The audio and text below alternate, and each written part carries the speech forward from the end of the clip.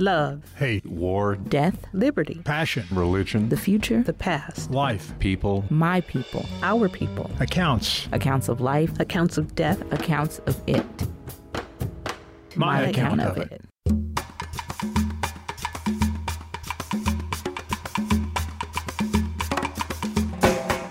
You're listening to My Account of It, where we bring untold stories to life. This is not your textbook history lesson. Here we tell history from the people who lived it. I'm Beronda Lyons. And I'm Teresa Adams. This week we are looking at a century-old account of liberty. Meet Elizabeth Keckley. She lived in the White House as Mary Lincoln's assistant. Now, Mary Lincoln was the wife of President Abraham Lincoln. While working for the First Lady, Keckley gives her account of former slaves who were moving to Washington, D.C. Listen. In the summer of 1862, freedmen began to flock into Washington from Maryland and Virginia. They came with a great hope in their hearts and with all their worldly goods on their backs. Fresh from the bonds of slavery, fresh from the benighted regions of the plantation, they came to the capital looking for liberty, and many of them not knowing it when they found it. Many good friends reached forth kind hands, but the North is not warm and impulsive.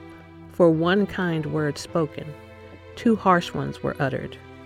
There was something repelling in the atmosphere, and the bright, joyous dreams of freedom to the slave faded, were sadly altered in the presence of that stern, practical mother reality.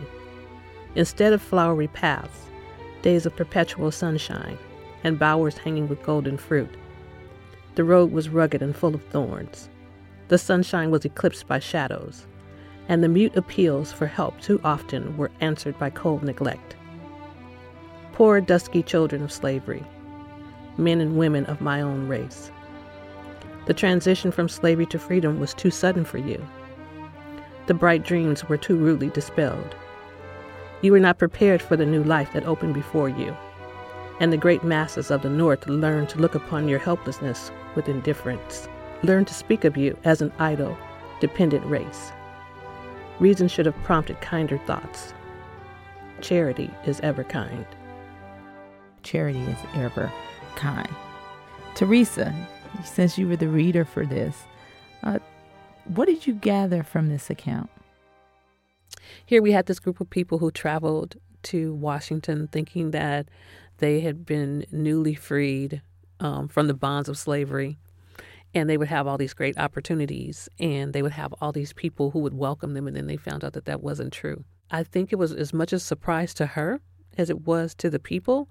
I think her observing it from a place in the White House and also encountering people in their struggles while they were there was a surprise to her. But that was what I got from it, was that it was disappointing for her as well as for the people to learn that freedom wasn't as wonderful and sweet as they thought it was going to be. I get the same thing. And as I was reading some of the slave accounts for this show, a lot of them had the same responses. You know, they thought it was going to be something really great and exceptional and perfect, and that people were going to welcome them with open arms. But as she said, it didn't happen like that, which had to be pretty rough. One of the accounts I read said we were let out like wild hogs, just thrown out.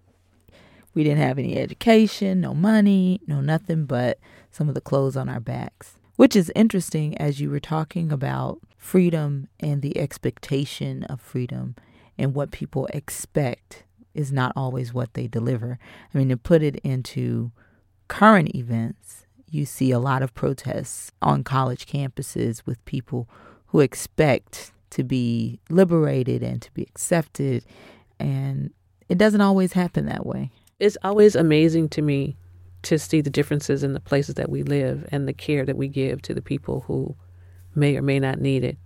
Very true, because in this account, she spoke a lot about specifically slaves. Yes. But her account spans beyond that. And it's a reminder that when people are in need, you have to push yourself to be kind, to be welcoming and not be a judgmental person, which is difficult because sometimes I'm not on the right end of that.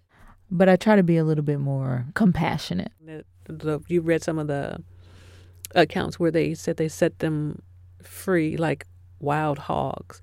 I read an account where the guy said he didn't know that you could sell anything other than tobacco, liquor, and slaves before he was set free. Now that puts things into perspective, right?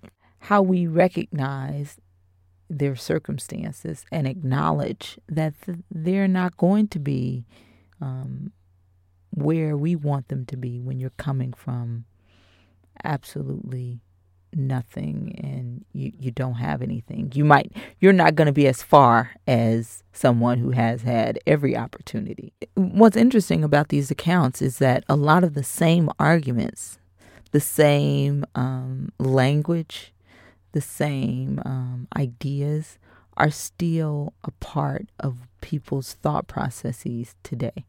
We want to hear what you think about this account and give us some of your feedback. And you can find the account and you can comment on our website at myaccountofit.com.